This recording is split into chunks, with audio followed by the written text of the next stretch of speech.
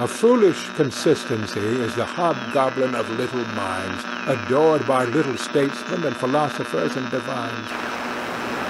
If a man does not keep pace with his companions, perhaps it is because he hears a different drummer. A different drummer. And now, coming to you from dead center on your dial, welcome to Risk Parity Radio, where we explore alternatives in asset allocations for the do-it-yourself investor.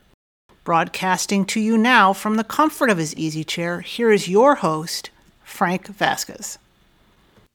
Thank you, Mary, and welcome to Risk Parity Radio. If you are new here and wonder what we are talking about, you may wish to go back and listen to some of the foundational episodes for this program. Yeah, baby, yeah! And the basic foundational episodes are episodes 1, 3, 5, 7, and 9. Some of our listeners, including Karen and Chris, have identified additional episodes that you may consider foundational. And those are episodes 12, 14, 16, 19, 21, 56, 82, and 184. And you probably should check those out too, because we have the finest podcast audience available. Top drawer. Really top drawer. Along with a host named after a hot dog. Lighten up, Francis. But now onward to episode 313. Today on Risk Parity Radio, it's time for our weekly portfolio reviews of the 7 sample portfolios you can find at www.riskparityradio.com on the portfolios page. Boring! And yes, there isn't really much to say about that. They all went up a little bit. Groovy, baby! But before we get to that, I'm intrigued by this, how you say, emails. And First off, we have an email from Mr. Klingon. Klingons call you a tin-plated, overbearing, swaggering dictator with delusions of godhood. And Mr. Klingon writes, Hi, Frank. Thanks for reading my question about the small cap funds. Would you be okay in using a small cap blend fund paired with a total market fund in an accumulation portfolio instead of using leverage? I don't like using leverage, and I've read a lot about how small caps can boost returns and volatility, so I'm using an 80% total market ITOT and 20% small cap blend IJR in my accumulation portfolio, and I'd begin a transition to a 60% ITOT, 10% VIOV, 20% 10-year Treasury, and 10% gold in a decumulation portfolio 5 years before I pull the plug. What do you think about my plan? Well, I don't think you need to use leverage in an accumulation portfolio. I'm giving her all she's got, Captain. If I push it any harder, the whole thing will blow. I know we talk about such things and experiment with such things, but for most people, just having a 100% equity portfolio to start with and for some period of time while they're accumulating would be sufficient. And if you want to go back to my Wizard of Oz episode, number 208, you can hear about my recommendations for beginning investors. So you are proposing using a 100% equity portfolio that's 80% total market in the form of ITOT and 20% small cap blend in the form of IJR for an accumulation portfolio. And honestly, that could work just fine, because remember the macro allocation principle and what it says. Remember thou art mortal. Remember thou art mortal. Remember thou art mortal.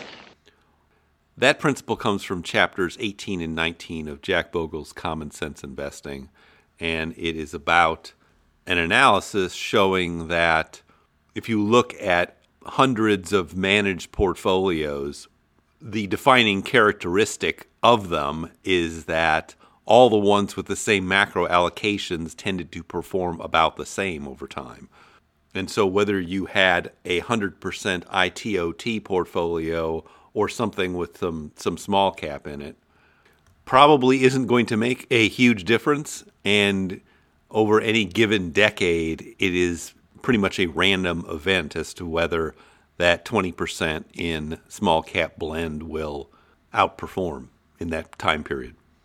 It is true, however, that small cap value added to a portfolio, at least historically, has shown to improve the long-term performance of such a portfolio.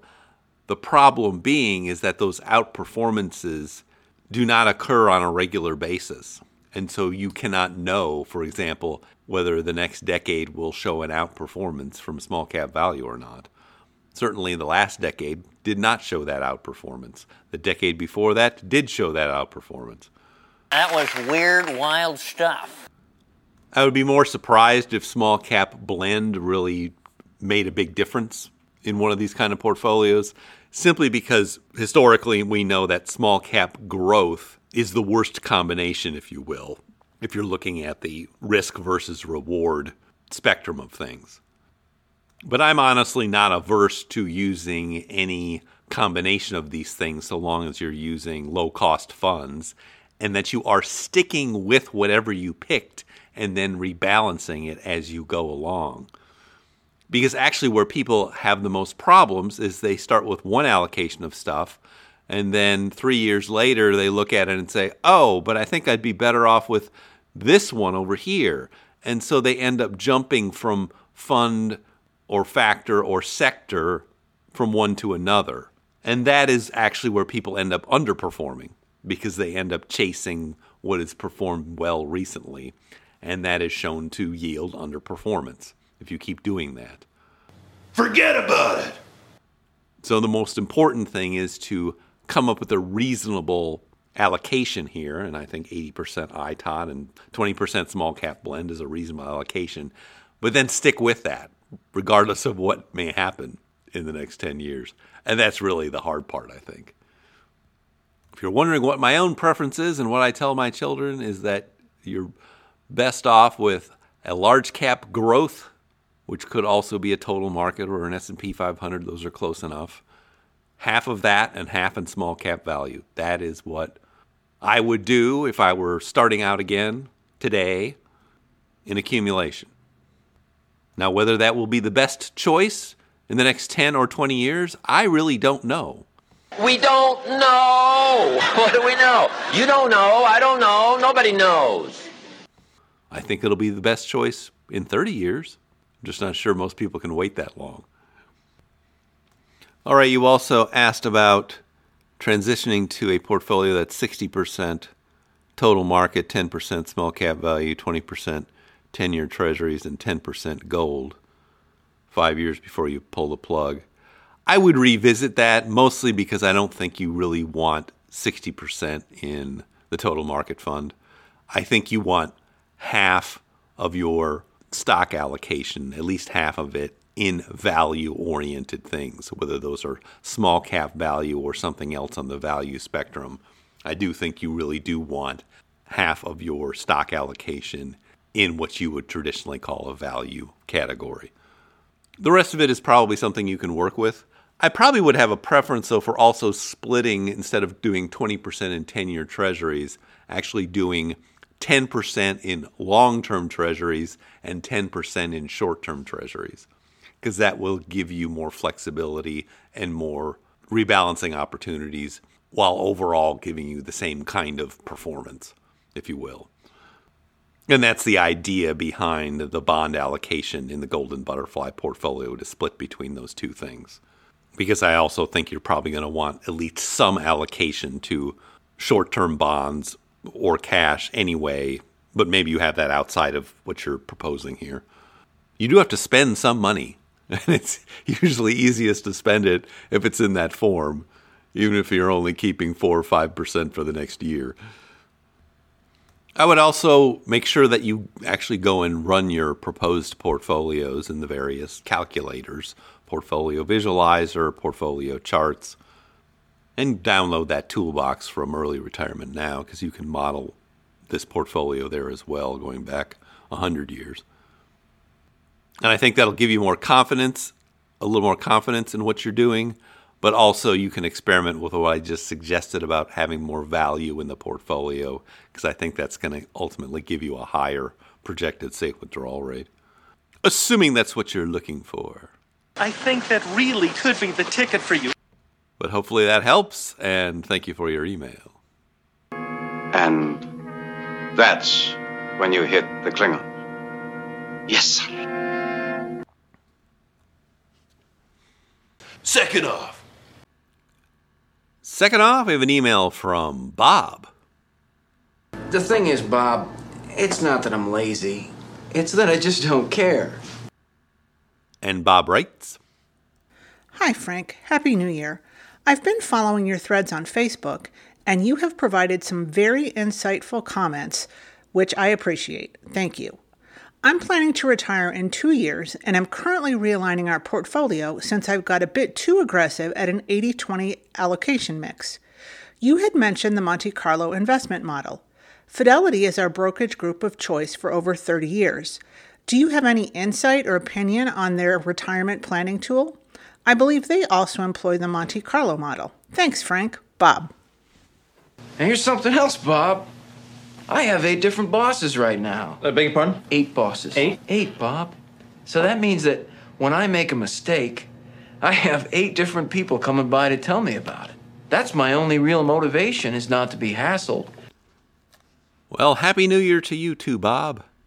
You can see I'm still cleaning up here around with emails from December, but I think I'll be done with those today or shortly thereafter. I have the memo. All right, you say you were a couple years from retirement, and currently have an 80-20 allocation mix, and are thinking of moving to something more conservative. That is probably a good idea if you plan on spending your money. An 80-20 portfolio or something that is more aggressive than that is really more aligned with preserving money to leave to somebody else, because it's still in a growth kind of configuration. And if you're going to leave the money to somebody else, you want to invest that money as if you were that person right now. And so having an 80-20 or a 90-10 or a 100% stock portfolio would be appropriate for somebody who really wanted to do that and was not actually planning on spending their money.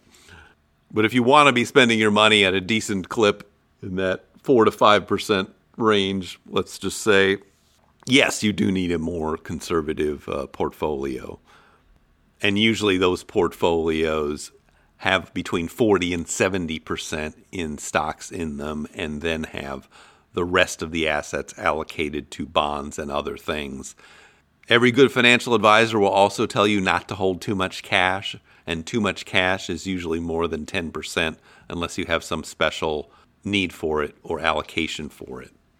Now, everybody's situation is going to be different, so your mileage may vary. So you may have needs for other things. For example, if you were quitting in 2 years, but your Social Security was not starting for another 4 years, I could see using a 4-year bond ladder to fill in that gap until you start taking your Social Security.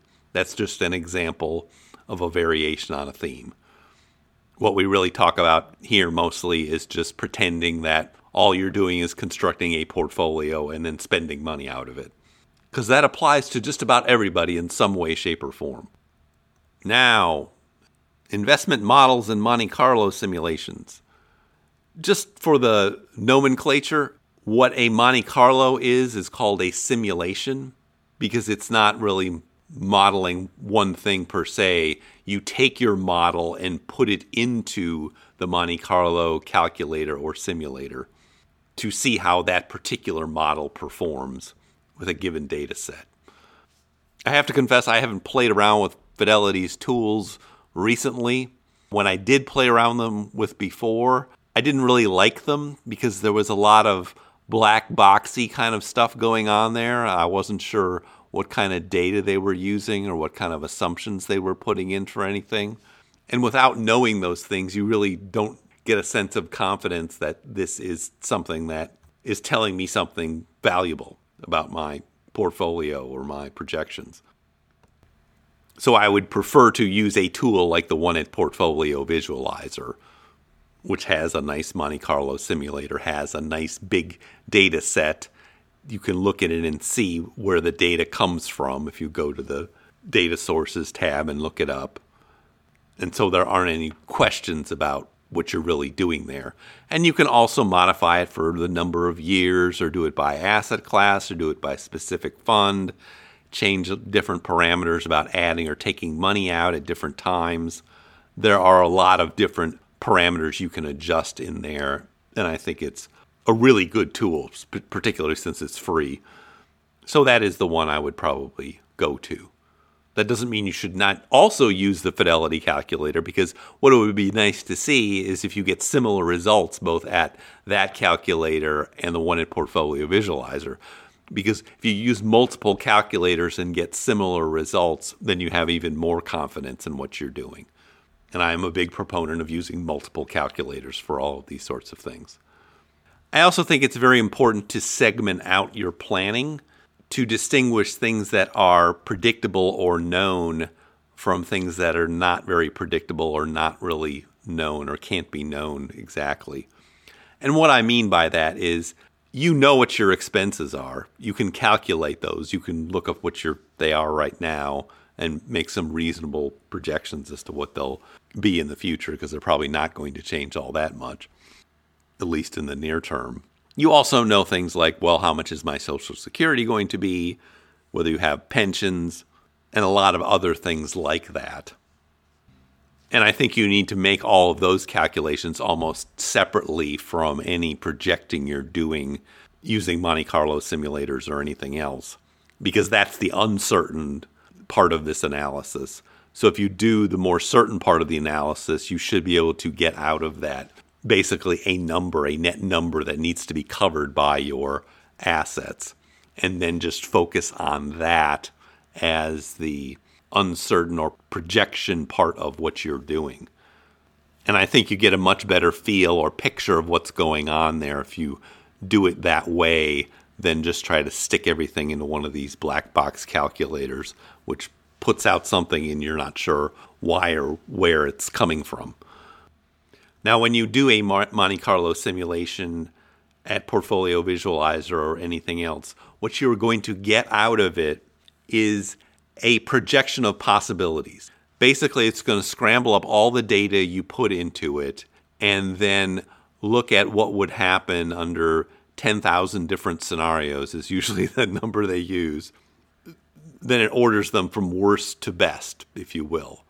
And they usually say this is the 10th percentile, this is the 20th percentile, 30, 40, 50, 60, 70, 80, 90, 100. And what you'll find is that in that 0 to 10th percentile, that is stuff that is so pessimistic that it's never occurred and never likely to occur. On the other side, between 90 and 100, that is so aggressive and optimistic that has never occurred and never likely to occur. So what you're most interested in is what's in the middle of that projection. And it will give you something that's called success rates that align with these projections and these percentiles.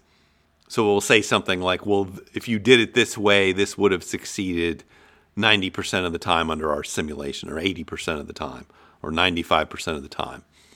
All that is showing you is not the probability of success or failure, absolutely.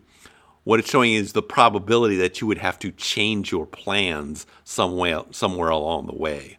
So when they say a success rate, it's not really a success rate. It's a probability of having to do something different because it's not working. And usually that something different is cutting back on your spending. Now, for all of these things, the most important thing to do is to compare one portfolio against another one using the same data set and same analysis, and do that with several calculators, because that's really what you're coming down to, is not so much the absolute numbers that you're getting out of it, but using it as a tool to decide, well, this portfolio is likely to be better than that one.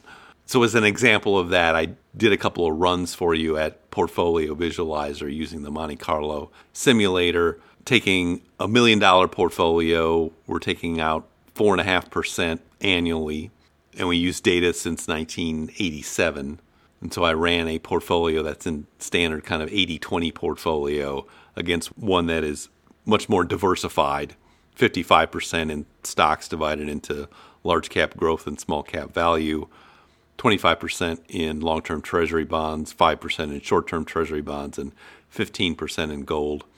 And that analysis over a 40-year time frame shows a failure rate or a success rate for the 80-20 portfolio of about 88% and for the more diversified portfolio at 93%. And so that's really what you want to be thinking about whenever you're analyzing these sorts of things. Because the other truth about all of this is that if your withdrawal rate is low enough, say under 3%, you could hold just about anything that has 30% in stocks or more. It's only when you want to be taking out 4 or 5% out of a portfolio over a long period of time that these constructions start making the most difference. Because the more you're trying to withdraw, the more it matters what's in that portfolio to begin with. That's the fact, Jack! That's a fact, Jack! So you can check those 2 links out and then begin to play around with that yourself. And hopefully that will steer you in the right direction as to how to think about these things as you go into retirement. You were saying something, old boy? And congratulations on that. Well, you haven't got the knack of being idly rich. You see, you should do like me. Just snooze and dream, dream and snooze. The pleasures are unlimited. Hopefully that helps, and thank you for your email. Looks like you've been missing a lot of work lately.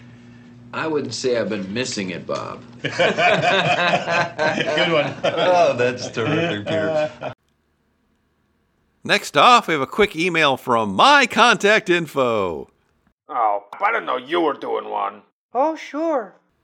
And My Contact Info writes, Doctor Who, fantastic. Happy holidays.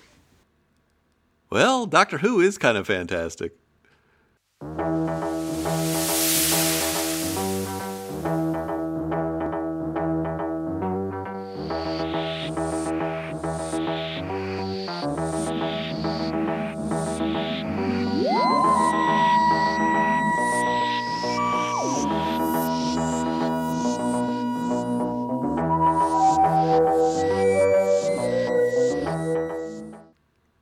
At least the old Doctor Who. I honestly have not watched the more recent versions of this, but I do remember it from around the 1970s. And that cool theme music.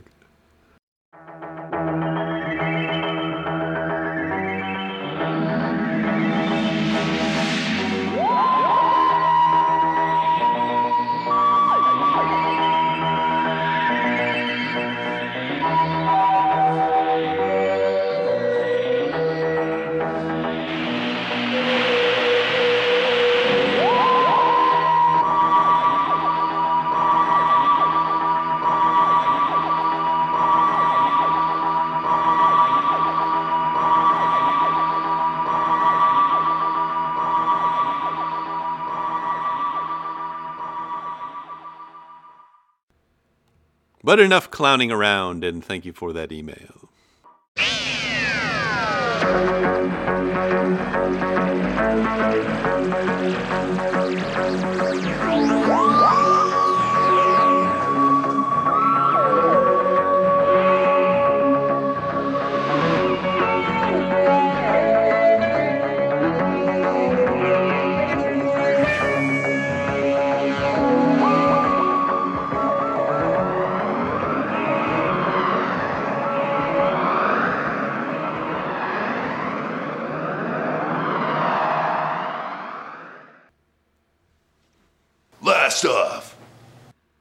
Last off, an email from Ralph.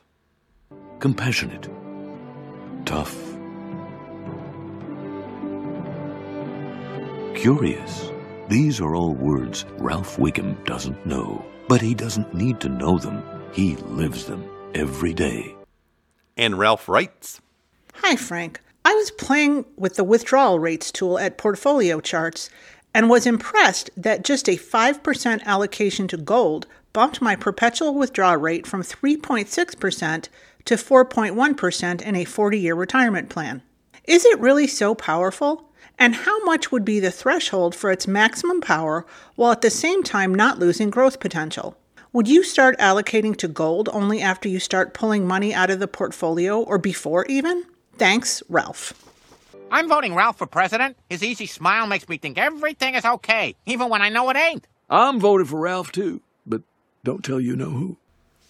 Well, I really do view gold as a diversifier and as something that has pretty much zero correlation to both stocks and bonds. And so I'm really more interested in it for its properties in a drawdown portfolio, because that's where you really care about these safe withdrawal rates and perpetual withdrawal rates. In your accumulation, you don't really care that much about the volatility. And since you know that stocks, and in particular stock index funds, are likely to be the best performers over any given time period, you should probably focus more on those. It is true, however, that a 90% stock portfolio performs just about the same as a 100% stock portfolio. So you could fiddle around with that 10%, I suppose, and put 5% in gold in it and 10% in cash or some other bond or something like that. I just can't see that it would necessarily help you in any real way, and that it'd be really worth doing. The problem with something like gold is that it can have a whole bad decade, and it's completely unpredictable. Other than if there's a war that starts somewhere in the world, usually the price of gold goes up. But we can't really predict when that's going to happen either. So if you were going to put any of it in an accumulation portfolio, I probably would not put very much in it. 5% would probably be more than enough in my view. And then hopefully you'll have a lucky decade and not an unlucky decade. That's my story, and I'm sticking with it. And thank you for your email. On November 4th, vote for the latest in a long line of great American leaders. I want a tricycle, and a dog who won't chew my Hot Wheels, and a brighter future for America. I'm Ralph Wiggum, and I've been a good boy. Make this country great again. Now we're going to do something extremely fun. And the extremely fun thing we get to do now is our weekly portfolio reviews of the 7 sample portfolios you can find at www.riskparityradio.com on the portfolios page. It was actually a pretty uneventful week with basically some recoveries from the week before. The S&P 500 was up 1.84%. The NASDAQ was up 3.09% for the week. It was the big winner. Small cap value represented by the fund VIOV was actually down last week. It was down 0.87% for the week. Gold was nearly flat. Gold was up 0.04% for the week. Long-term treasury bonds represented by the fund VGLT were up 0.47% for the week. REITs represented by the fund REET were up 0.83% for the week. Commodities represented by the fund PDBC were down. They were down 0.45% for the week. Preferred shares represented by the fund PFF were up. They were up 1.48% for the week. And managed futures represented by the fund DBMF were also up. They were up 0.85% for the week. And so looking at these sample portfolios, they were all up marginally or slightly. First one is this All Seasons. This is a reference portfolio that is only 30% in stocks. It's got 55% in intermediate and long-term treasuries and 15% in gold and commodities, split between the two. It was up 0.84% for the week. It's down 0.75% year to date and up 0.78% since inception July 2020. Now moving to our bread and butter kind of portfolios that are of more interest to actual retirees. The first one is the Golden Butterfly. This one is 40% in stocks divided into a total stock market fund and a small cap value fund. 40% in bonds divided into long and short treasuries and 20% in gold. It was up 0.42% for the week. It's down 1.33% year to date, but up 18.92% since inception in July 2020. Next one's Golden Ratio. This one's 42% in stocks and 3 funds, 26% in long-term treasury bonds, 16% in gold, 10% in a REIT fund, and 6% in a money market fund. It was up 0.85% for the week. It's down 1.05% year to date and up 15.82% since inception in July 2020. Next one's the Risk Parity Ultimate. I won't go through all of these 15 funds. It's also got a little bit of Bitcoin and Ethereum in it, which were very volatile last week, but actually didn't end up very much different than they started. But anyway, this one was up 0.99% for the week. It's down 1.1% year-to-date and up 5.63% since inception in July 2020. And now moving to these experimental portfolios involving leveraged funds. Yes, we do hideous experiments here, so you don't have to. Look away, I'm hideous. First one is this accelerated permanent portfolio. This one is 27.5% in a levered bond fund. TMF, 25% in a levered stock fund. UPRO, 25% in PFF, that's a preferred shares fund, and 22.5% in gold. GLDM, it was up 1.84% for the week. It's down 2.28% year-to-date and down 10.44% since inception in July 2020. Next one's the aggressive 50-50. This was the big winner last week in the levered portfolio sweepstakes. Dr. Twink is going to the front. This one's the most levered and least diversified of these portfolios. It's 33% in a levered stock fund, UPRO, 33% in a levered bond fund, TMF, and the remaining third divided into preferred shares, and an intermediate treasury bond fund, VGIT. It was up 2.32% for the week. It's down 2.21% year-to-date, and down 19.81% since inception in July 2020. And the last one is the levered golden ratio. This one's the youngest one. It is 35% in a levered composite fund called NTSX. That is the S&P 500 in treasury bonds in a 60-40 configuration.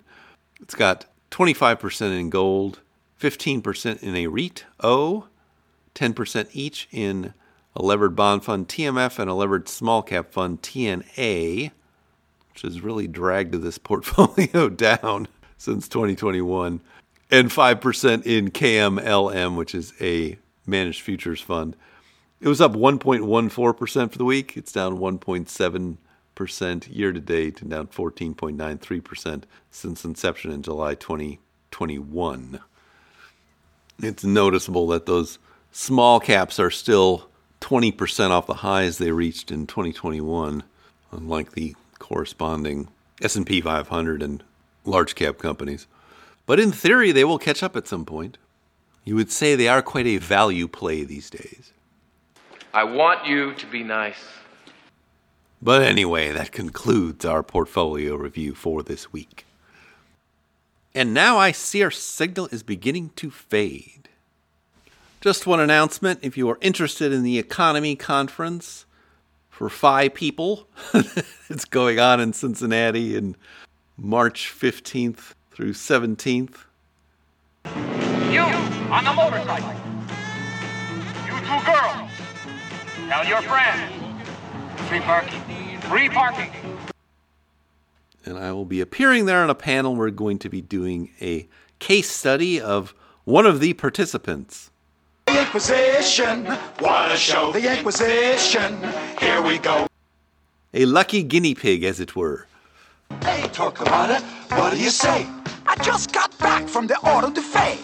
Auto de Fe? What's an Auto de Fe? It's what you oughtn't to do, but you do anyway. And there'll be speakers and fun and cake and fun and beer and fun and all that fun. In this fun kind of meeting, not a Star Chamber session, but this fun meeting with beer and cake and fun and other things like that. It turns out that one day of pure, undiluted autonomy has led to a whole array of fixes for existing software, a whole array of ideas for new products that otherwise had never emerged. One day. Diana tells me she does think it's going to sell out this year. Get your hot dogs! Hot dogs! Hot dogs! I will link to it again in the show notes. If you use the code RISK-PARODY-RADIO, you can get 10% off. That is the straight stuff, oh Funkmaster. That's all I got for you. Bow to your sensei. Bow to your sensei! In the meantime, if you have comments or questions for me, please send them to frank@riskparodyradio.com. That email is frank@riskparodyradio.com. Or you can go to the website, www.riskparodyradio.com. Put your message into the contact form and I'll get it that way. If you haven't had a chance to do it, please go to your favorite podcast provider and like, subscribe, give me some stars, a review. That would be great. Okay? Thank you once again for tuning in. This is Frank Vasquez with Risk Parity Radio, signing off. But I said I don't care if they lay me off either, because I told Bill that if they move my desk one more time, then I'm quitting. I'm going to quit. And I told Dom too, because they've moved my desk 4 times already this year, and I used to be over by the window and I could see the squirrels, and they were married, but then they switched from the swing line to the Boston stapler. But I kept my swing line stapler. If they take my stapler, then I'll set the building on fire. The Risk Parity Radio Show is hosted by Frank Vasquez. The content provided is for entertainment and informational purposes only and does not constitute financial, investment, tax, or legal advice. Please consult with your own advisors before taking any actions based on any information you have heard here, making sure to take into account your own personal circumstances.